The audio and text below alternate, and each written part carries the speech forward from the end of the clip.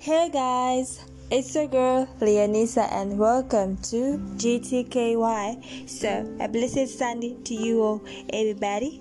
Today we're going to be talking about gratitude or thankfulness or thanksgiving. We've got two verses today, that is Colossians 3 verse 15 to 17 and Psalms 100 verse 4 to 5. So our objectives for today is we should be always be thankful to God, and above all we should pray to God for the blessings from the past, today and the future.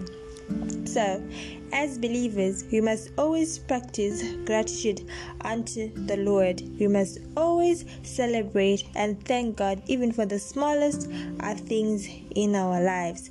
We cannot use our gifts to thank the Lord. There are several ways in which we can thank God. We can write, we can sing, we can dance for the Lord. We can help the needy. And whatever we do, whatever we do in our lives, whether in word or in action, let it be done in the word of God. We should praise his name, for his love endures forever, and so does his faithfulness continue throughout all generations. We should be grateful. Thank the Lord for even the smallest of things in our lives. Thank him for the gift of life.